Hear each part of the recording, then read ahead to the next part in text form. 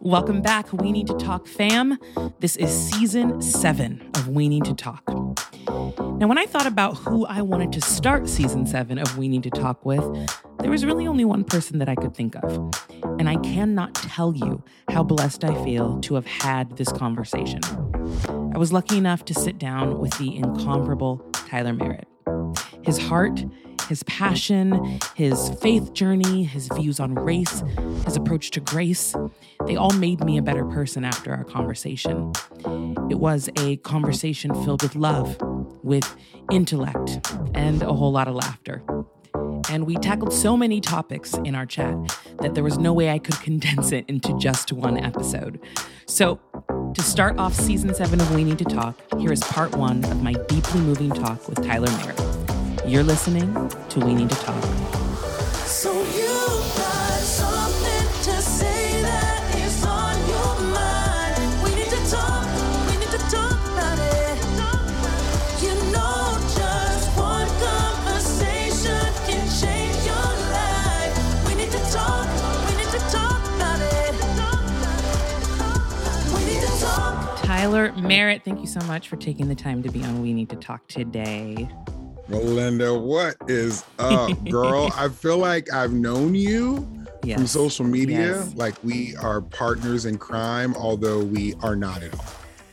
Well, we're about to be in this episode. I'm so excited to chat with you. Right? It's funny though, because I feel like there are so many people that I have known on social media. We have aligned messages, we comment, we connect, and I've never, ever been face-to-face with them.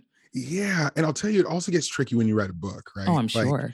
When you put a book out, especially one that's like opens your whole soul up to the world, bestie complex, which is an actual thing, like happens. People finish your book and they're like, oh, we're best friends now. Oh my God. Like I'll have people reach out to me on social media and be like, how's your mom? And I'm like, I don't know you.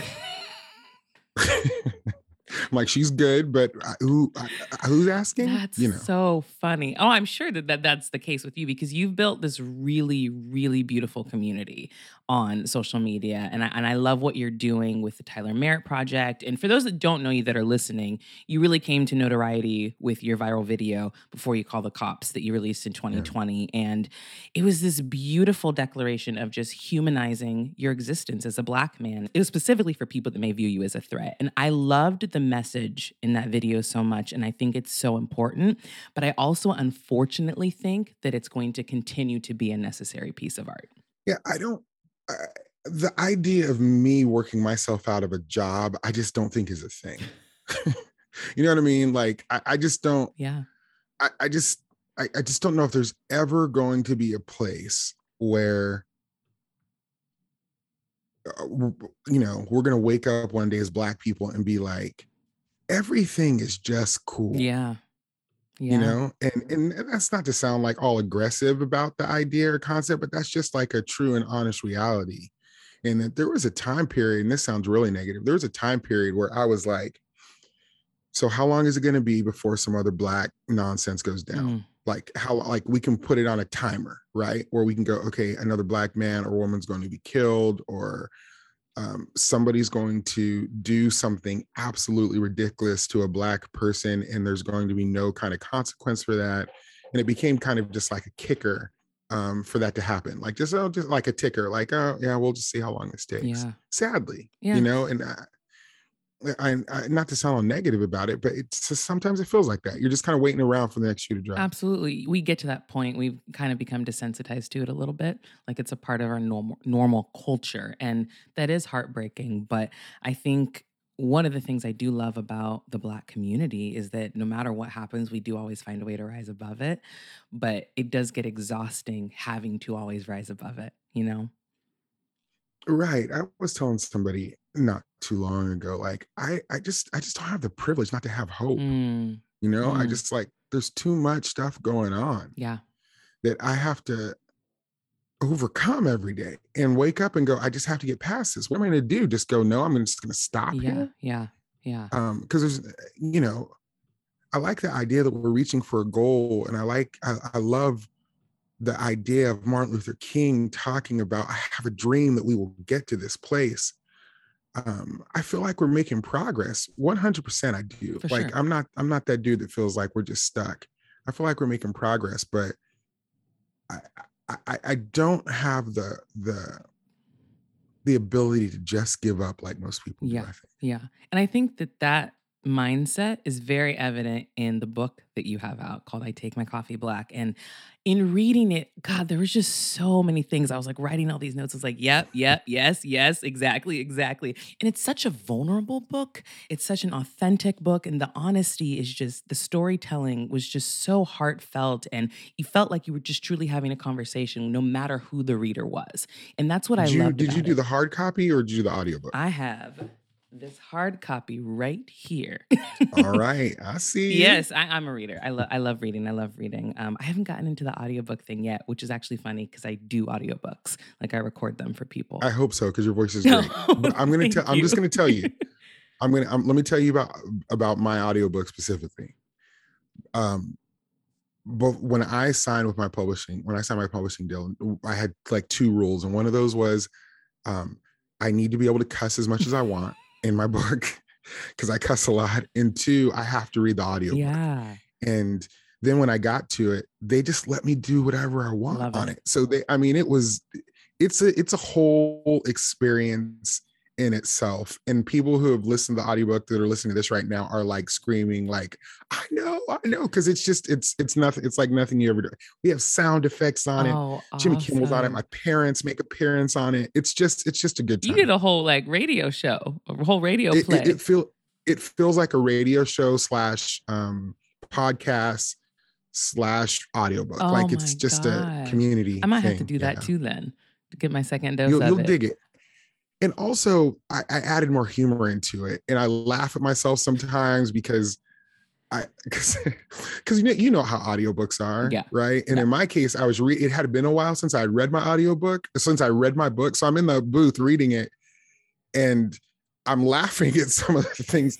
Like I'm genuinely going, I can't believe someone let me put this in a book. Like somebody lets me talk about like New Edition, Bon Jovi, NWA, and like musicals, Yes. all in the same like loved it. 3 paragraphs. But that's what made it so relatable. And that's why I loved it. I loved it. I And love that. I really hope that whoever's listening, if you haven't picked up the book or the audiobook, because now I'm about to go get that as well, please do. And we're going to get into more of the book in a little bit. But one of the things in reading it, I really wanted to get your opinion on, because I think this is something that specifically the Black community, but people of color struggle with as well. So I wanted to know what your views on respectability politics are. And you can define that term however you want to, however you use it. But do you feel that it's more of, hey, you got to play the game sometimes in order to change the game? Or should we just be able to be who we are? Because there are, as you've said before, Black people are not monolithic, and we just try not to appease anybody. There are different levels of who we are as a community. What are your views on that? So I think, should we be able to be just who we are? The simple answer is yes. 100%. No questions asked, period. We should just be able to be who we are. But specifically when it comes to politics, and respectability politics can take a lot of different forms. It has, like, in the LGBTQ community, you know what I mean? Like there's a lot of ways in which we shape ourselves to try to have forward movement. And I hate to say this because I don't like it even coming out of my mouth, but sometimes I feel it's necessary to have adjustments as to just who we are as people. Like if I'm going to show up and speak on the Senate floor, I should probably just not wear a hoodie. You know what I mean? Yeah. And I wear a hoodie every day Yeah. of my life, all the time. You know what I'm saying? And that's just me, Yeah. right? That's who I am. But I think there's a place to consider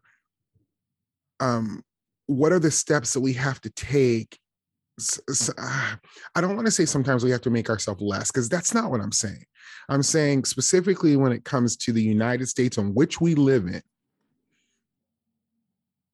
we have to play the game a little bit. Yeah. And I'll be honest with you, and this is going to be a little bit controversial. I think when it comes to, I want to talk very specifically politically for a minute. I'm going to talk red and blue. Okay. I think sometimes the reason why Democrats don't move forward the way that they do is because Republicans have learned how to play the game in a very, very, like they've all bought in. Absolutely. Melinda, they've all bought in. Like on a Monday morning, something bad can, I'm just going to make a situation up. On Monday morning, Kentucky decided that they don't want to legalize marijuana. And the main point of why they don't want to is because marijuana is bad for kids. By the end of the day, every Republican from here to whatever are saying the same phrase. Yes. Marijuana is bad for kids. Yeah. Right? Yeah. And Democrats oftentimes will find themselves being like, I'm just going to step to the mic and say how I feel. I'm going to be incredibly passionate about this specific thing, which I love and which I think is great. But the way the United States is structured,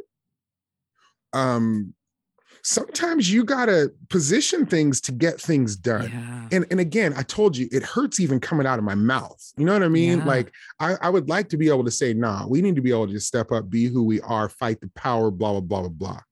But in the United States, if you actually want to get things done, there's a hustle involved in that. Yeah. And sometimes that hustle is releasing some of those things that would maybe just come naturally to us. Does that make any sense? Because I think if your listeners don't understand the idea of this meaning of that question, the answer can maybe be a little bit confusing, but I hope I've kind of explained. No, you absolutely did. And I'm definitely aligned with what you're saying, because I'm definitely in the camp of, if you want to make a change, you have to go in, play the game, and then, be the change, right? But I will say, when it comes to specifically politics, we're talking about red and blue, right? Mm-hmm. I struggle with the Democrats because in a good way, because I love that they're open to so much diversity and so many different views, different thoughts, and it's very inclusive. Sure. But because of how inclusive they are, it can get very, very messy, and nobody knows what the general messaging is. Now, like you said, you are absolutely correct. Something happens in Kentucky, Alaska's going to be on board by noon. Like, that's just, Right. That is 100% how the Republicans roll. And that's kind of terrifying also. 100%. Because there's nothing you can do to change that. There's the thing though, that's a hustle. That's a planned, well-rehearsed thing. Yeah. And that's not accidental. Yeah. That is how do we immediately get everybody on the same page despite our own personal feelings on things? And sometimes that can be very, very, very aggravating. And you're completely right. This is why I love to be a part of things where you can look over and go, there's AOC over here. There's Joe Biden over here. There's Kamala over here. There's different ideas, concepts, and ways that we move throughout the world. But if you don't end up landing on the same page when it comes to like voting on things, and then once you get your foot in the door, really trying to maneuver things around, like that's a strategy. And I think Black people have done a really good job of doing that over the years. And I don't think it's just, obviously it's not just a Black people thing, but I do think it's such a complicated thing, because I'm also the same guy that will scream from the streets, like, be who you are, don't change for anybody. Like, I'm that guy 100%. But then there is definitely an asterisk next to that, Yeah. I think one of the hardest things that I've had to navigate in my life, and I'm sure, and even in reading your book, and this is, I think, even one of the first examples that you gave in your book, but trying to go down that checklist of making sure how I present myself makes other people comfortable, so that they not only hear what I'm saying, but are willing to also engage with me. And I think that comes into kind of allowing your Blackness to earn somebody else's empathy. And that is something that I have difficulty with, but I also know that it falls in line with that playing the game in order to change the game. For me, it's an understanding of the fact that not everybody has had the same amount of life experience and proximity to other people as I have. Yeah. That's not a pass. Let me be very clear. That's not a pass. And in the first chapter of my book, I talk about going through the stages of grief, right? And I talk about the first one, and I'm just trying to reason myself out. And I'm just like, this white person has a problem with me because they don't have a lot of Black people in their lives. So like, they don't have somebody that looks like me in their lives. And if they did, then maybe they'd have a better understanding. And I immediately changed to anger, and I'm like, no, that's horrible. And it shouldn't be that way. But there's a truth to that piece, Absolutely. right? There's a truth to that piece where, be it the media, be it,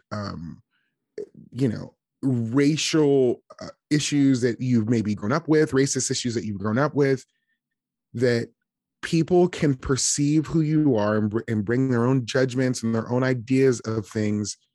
And it is not my responsibility. Let me be very, very clear. It's not my responsibility to change myself to suit the fact that you don't have any Black friends.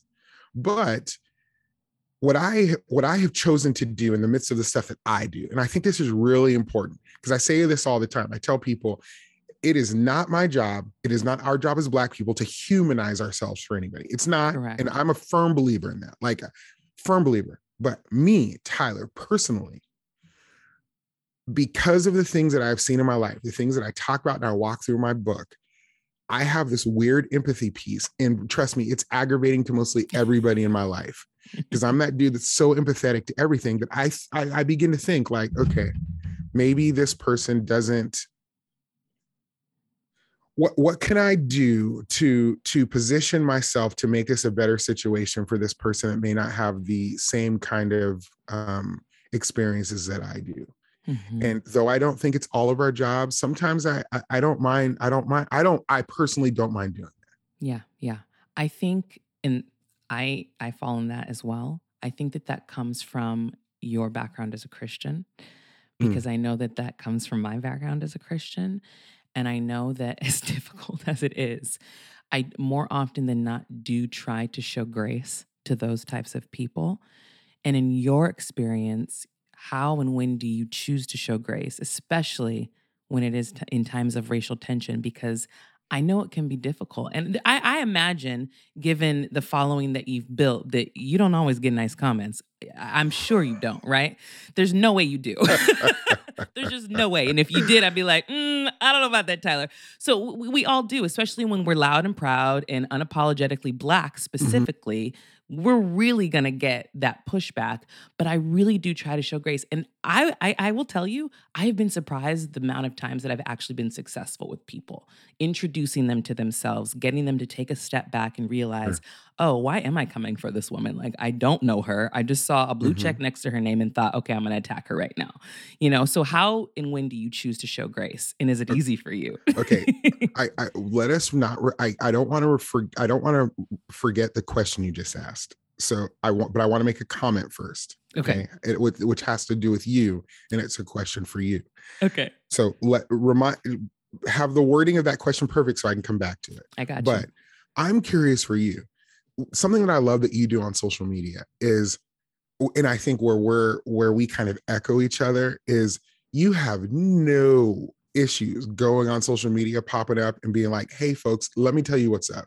Like, let me lay this down for you. Let me tell you what's up. And what I also love is you're pretty active. You're like me. Like, I'm a politics head. So I'm like continually paying attention to what's going on in the world. Yeah. And so if something crazy in the world happens, I can go on and see you on social media and be like, I know you got a thought, and it makes me happy. Right. Like, I'm like, good. And oftentimes I just have to get things out. Right. And oftentimes, because of our skills and our abilities, we're able to get things out into the world with our words in ways that other people can't. So we end up communicating thoughts that other people just don't know what to say. Right.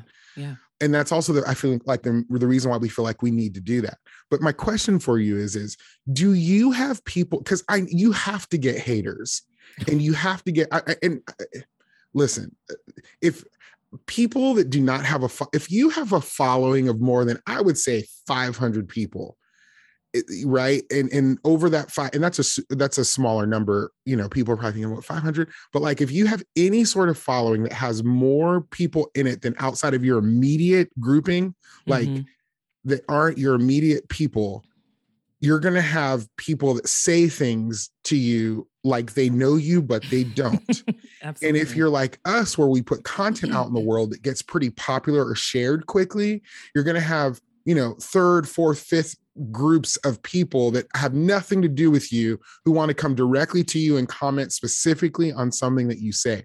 My question to you is do you have people around you that monitor things for you or try to protect you from kind of the haterade, or do you monitor all of that all on your own?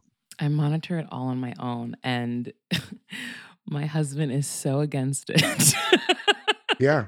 He's just like, how do you have time to engage? Like I do it very gracefully. Sometimes people make me snap. I'm not going to lie. I'm not perfect. God's still working on me, but sometimes I snap, right? But most times I do try to be very gracious. But no, I haven't had anybody monitor that for me. That's also because I'm a control freak.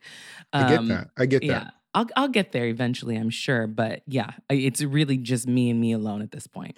Well, let me encourage you. And I'm not trying to come at you like I know better than you do or anything like that, though I'm considerably older than you, I feel like.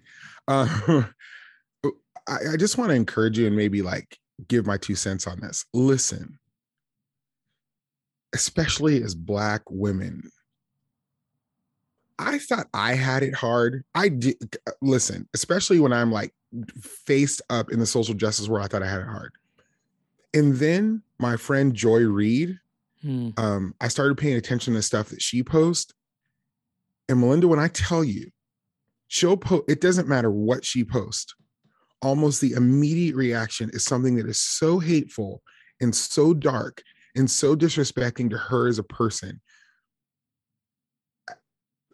that I don't even go and look at her comments anymore. I don't comment anymore. I don't even comment. And she's my friend because the stuff that that is there is so vile. Now, she does an incredible job of having people around her to protect her peace. I just want to encourage you and say, the work that you're doing is radically important. The words that you're putting out in the world mean something. They mean something to me as a Black man. The amount of energy that it will take you to find somebody who really, really cares about you, to just try to do a little bit of monitoring so that you don't have to see some words or that you don't even have to deal with, some things are deleted before you even get to them. I would encourage you to get that into your life, because I will say this, it may not affect us directly when we see hate, written or spewed at us. It may not affect us in the moment, right? Some of us it does, but as you continue to see that over and over and over and over again, and you then have to go, okay, do I block this person? Do I try to have conversation with this person? And then you have the people too that will say some hateful stuff and it feels like they just want your attention. Yeah. You know what I mean? And it's a different level of trolling, right? Trolls are one thing, but then there's those people that actually follow you who may have a thought that is little, and you respond to them and they're on the other side being like, oh my gosh, they respond to me. Now I need to say something stupid back. You know what I'm saying? So all that to say, that's just me as your brother being like, man, protect your peace, because your work is for sure. Important. I get that. And you are absolutely correct. And it is on the long to-do list of things to do for sure. But what I do try to remind myself, and this will lead back into the question that I originally asked you, is that hurt people, right? And I do try to keep that in mind when people are coming at me with vitriol and hate for no reason.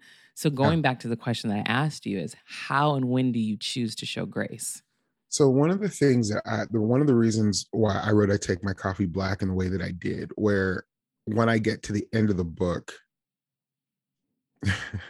just so people know, the last chapter, the penultimate chapter in my book is called, it's a Hamilton reference. It's called Never Gonna Be President Now, AKA My Husband Found Your Pictures. And that is exactly what it sounds like.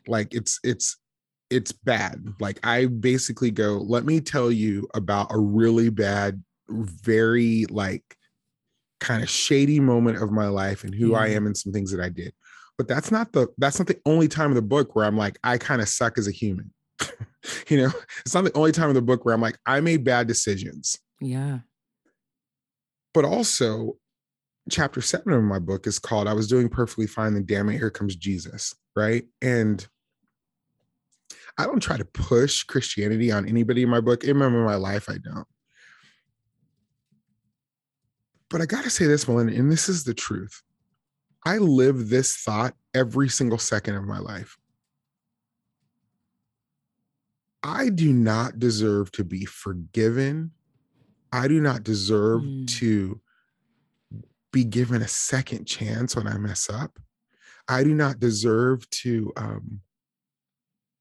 I don't deserve to be able to fall miserably and get back up and continue to try to change the world. But I believe in a God, and I know not everybody does, and that's okay. Of course. I believe in a God who continually looks at me and says, one of the reasons why you love me, Tyler, is because you can't understand me. One of the reasons why you love me so much is because I have a grace that goes way beyond your imagination. And when I think about that kind of grace, who am I not to give that to other people? Amen. And that's hard to explain to somebody who doesn't understand that. Like the amount of energy that I have to put in my community to people that are like, Tyler, why haven't you blocked this person? Why are you communicating with this person? Why are you giving your energy? Or the thing that I love the best, which is as of recent, of like, why do you feel you have to respect and or honor your oppressors? Like, I'm like, okay, no, this isn't about me honoring or respecting my oppressors. Yeah. This is about a grace that I don't understand that's been given to me. And the only way I know how to grapple with all this grace is to give it back. Yeah. That's the only way. Yeah. Because Melinda, I shouldn't be here. And I don't mean that in a big spiritual sense. I just mean in general, like how I grew up in like my middle school was this like super gang infested school that like 1 or 2 decisions could have shifted my whole everything. Yeah. Right. Yeah.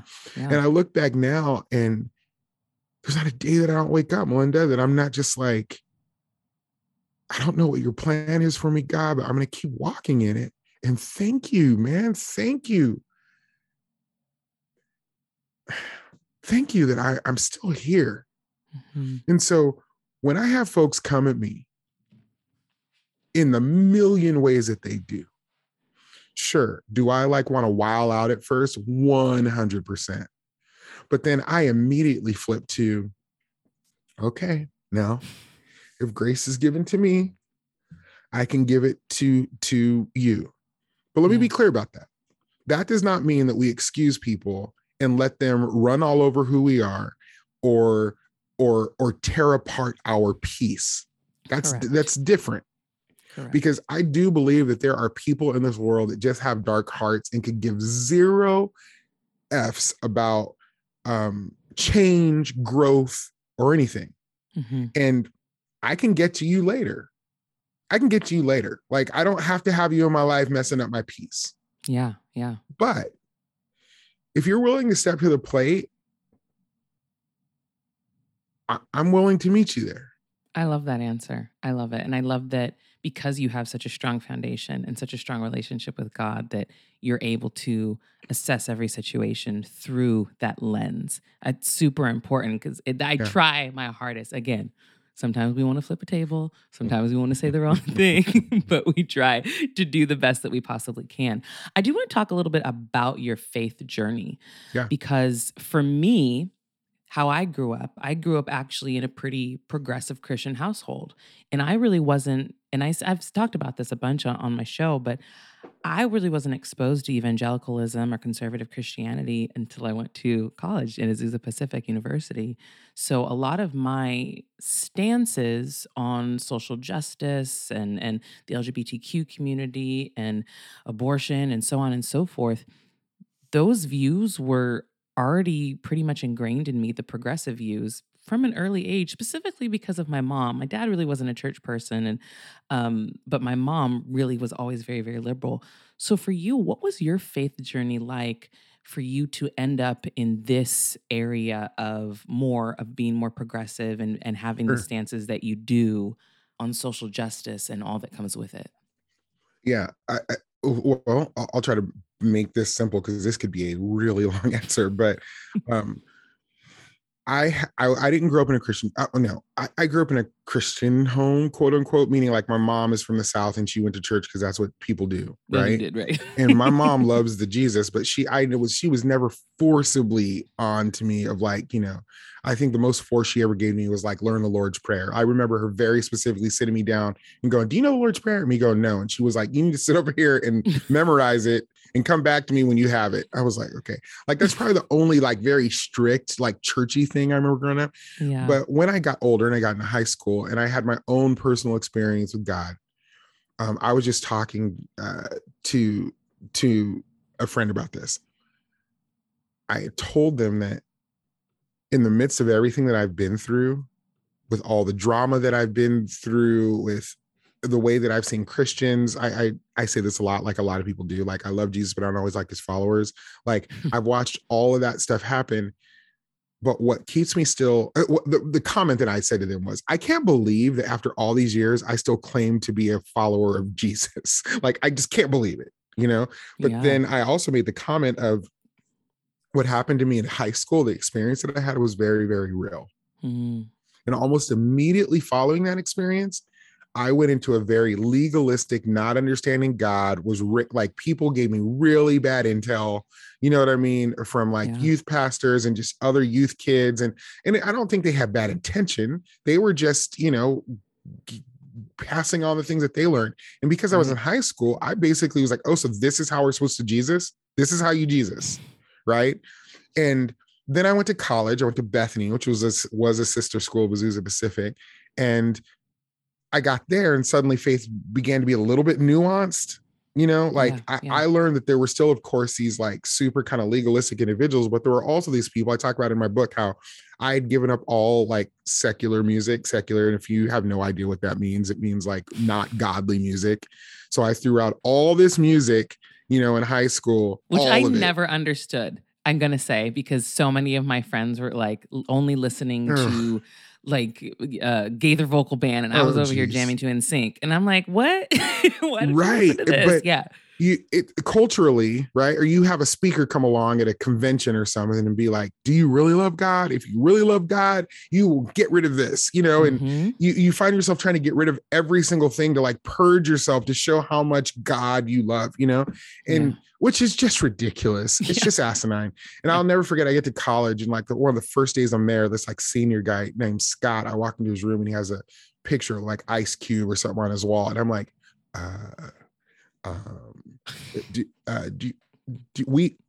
Jesus doesn't like that. And the dude's like, where did you hear this from? And I was like, everybody, that's what they say. And he's like, yeah, bro, I'm gonna need you to get right. You know what I mean? So then I start to go through college and start to shift a little bit.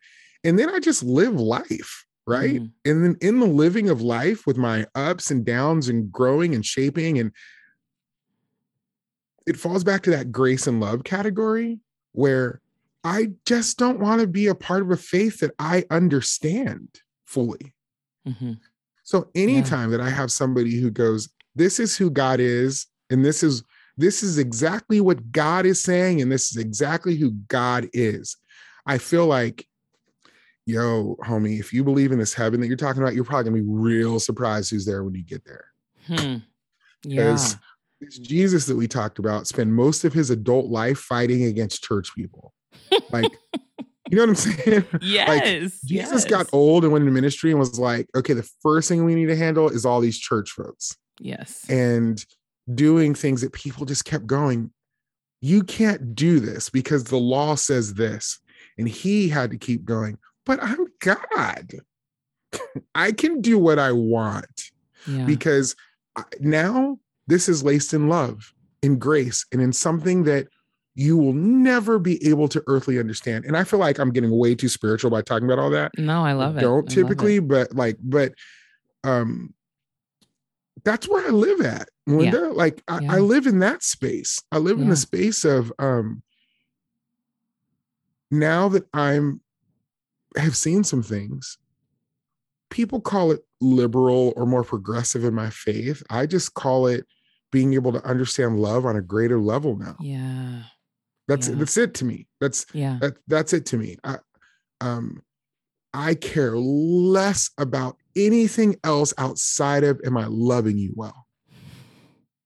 That's it. It really is that simple. And I don't know how it has gotten so difficult and convoluted well, I do know, but it's frustrating for me because, God, we're so similar. For me, it really just is like, I'm all about Jesus's stance of like loving your neighbor as you love yourself. Point blank, period. That's what it is. And if that's not what is leading you in your faith and your journey and in you labeling yourself as a Christian, then what are you about? So I love that that's how you approach it. Right. And I think it's really easy for us to lock into, especially if you grow up a certain way, to lock into rules, right? Like the thing that we always hear, you hear it as much as I do. We can say, love your neighbor like you love yourself. And I use this example all the time. Like somebody came to Jesus and said, what is the most important thing? And he could have said a million things. And the answer was love God and love your neighbor like you love yourself. Mm-hmm. Everything else will figure itself out. Yeah. With that, though, it's very easy for people, which we hear all the time, to go, well, what does love mean? Love means that you want the best for that person. Or I have a lesbian friend of mine who was a pastor for years, and she finally came out. She was straight, married, and, has been a lesbian all her life. But she finally was like, I have to like kind of live my truth here. Mm-hmm. And she goes, Tyler, the millions of times that I have said to people, God wants the best for you, and the best is not this thing. And how I use that terminology to justify what God's love is, which then gave no honor or recognition or seeing the person in whom I was talking to. Yeah. When in the Word, everything about who Jesus was about looking at a person and talking about who they were in front of them and looking and seeing them. And I do think if we have the ability to see people, Melinda, like really see people, and then choose to love them and apply that grace to us, the grace that we don't understand, then we have a key of kind of changing the world a little bit. Yeah. Just continuing this conversation about faith, and one of the things that you talk about in your book that I've talked about many times and that I resonate with has been your experience with the church in general. But how much of a role do you think that specifically white evangelical churches play in upholding white supremacist ideals and white supremacy in this country? And how would you personally like to see us start to dismantle that? Because I think the church has a huge responsibility to be at the forefront of social justice. But unfortunately, in this country, that's just not the case whatsoever. Social justice is like a bad, dirty word to so many people in church communities. Sir, okay. I love the fact that you were like, this is going to be 30 minutes. Like, I'm like, girl, I have seen you on the internet way too much to just talk to you for like 15 minutes and call it a day. Okay. A couple of things. I want to talk about kind of three sections for a second, because this is super, like, I have all kinds of thoughts on this very specifically. So first, I want to talk about the Black church. Okay. What a lot of of white evangelical Christians don't understand is that when you are at your white evangelical church, and I go to a church that's mostly white, like I go to a church called Crosspoint. So hear me, I'm not talking like I don't have some experience of knowing or seeing. When something, and so let's take George Floyd, for instance, which impacted the world in such a strong way. You had pastors, not all, but a handful of pastors that were going, guys, maybe we should start to devote every fourth Sunday to social justice. Or maybe we need to get a Wednesday night social justice committee and really kind of press our church into that. Or maybe we should take 5 minutes out of every Sunday morning and try to address social justice, especially while the climate is high. Now, that's coming from all the good white evangelical churches. That's right. Churches that are having like a really good, solid idea of what they want to do, right? But what most white churches don't understand is in the Black church, Sunday morning is the social justice committee. Yes. Follow me? Like at the Black church, there's not a divide between social justice and loving Jesus. There's no separation there. The Black church, for as much as they have done some pretty horrible things as far as like LGBTQ goes and this, that, and the other, and I will stand by this from now until the cows come home. There is not a perfect church out there. I am so impressed that anybody still goes to church, period. Right. At all, you know, and I ain't mad at you if you don't. Right. But what the Black church has done well is the Black church has always been a refuge for social justice with no question, because that is where you come. If you're going to come there and love Jesus, social justice is mixed into the sauce. So that's the first thing that I think white evangelicals don't necessarily understand or can't grasp the concept of. Yeah. Now, two, I think one of the reasons why they don't understand that concept is because of money. And I mean this respectfully. Money matters, right? Yeah. So let's say that you are a pastor who is listening to God, praying every single day. You on a Tuesday morning, wake up and go to your 6:00 a.m. prayer meeting, and God meets you in that room and you go, oh my God, social justice needs to be every Sunday, every moment. These are two things that are entwined, and you have a literal come to Jesus moment and go, I know exactly what I need to do. The heart of what you need to do and what is right is very different than what you end up saying on Sunday morning, because you have Scotty in the middle row there who has been a giver to your tithing to your church for 20 years and gives 20% of your church income comes out of Scotty's wallet. And that, you know, if you say Black Lives Matter, he will stop writing checks. Suddenly, the weight of that's come to Jesus moment that you had as a white pastor suddenly becomes, you have to begin to ask the question of, is the cost worth it for you? And for most white evangelical churches, the cost is not worth it. Correct. And that's not even me being insulted. That's just me going, you're trying to run a business and you have to weigh to yourself, is my business worth my moral awakening? And for most churches, it's just not. They'll do just enough to get by. They'll do just enough that they'll get 15 emails from their most awake white people in their church. And so they decide to put together a 2-minute video segment on social justice, and they're able to go. But you saw what we did on the third Sunday of February, right? Yeah. So first you have the Black church that social justice is on Sunday morning. Second, you have the white church who, forgive me when I'm saying white church, but you have kind of a white, predominantly white, like those type of churches are predominantly white, right? Yeah. Who have yet to evaluate the cost, right? Then you have the third branch, which I feel is, I think nowadays, especially in this time period, we are more effective as Christians to not say, come to my church, but it's more effective to say, hey, to a neighbor, not, will you come to church with me on Sunday? that may not work. But what you can say to your neighbor, which they will get and which they'll understand if they're not a believer, is go, hey, do you want to go serve with me this weekend? Like, some folks from my church are going to go help clean up this park in the middle of blah, blah, blah. And they're like, hell yeah, I'll go serve with you right now. Right? Yeah. So in this third tier, non-believers understand service. They understand social justice.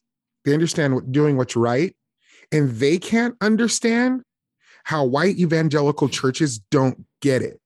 Yeah. So what happens is, and I said this on a podcast once at a mostly white church, and like, you would have thought that I like burned the place down. Christianity becomes, the word Christianity starts to become synonymous with the word racism. Mm-hmm. They start to become the same thing. Yes. So when people hear Christian, they automatically think white and they think racist. Correct. When in reality, that's completely eliminating Black people that are followers of Christ and eliminating the service that we do also as Christians and as white people do. And it makes me feel so sad when I hear my white friends go, I love this church that I've gone to all my life, but I just don't even like to tell people I go there. Like, that's just not that's not the faith we should live. And also in that third group of people is you have a lot of people who've just given up on church in general. And I can't even be mad about it. The conversation only gets better from here, so make sure you tune in next week for part 2 of my conversation with Tyler Merritt. And don't forget to subscribe to We Need to Talk. We need to talk.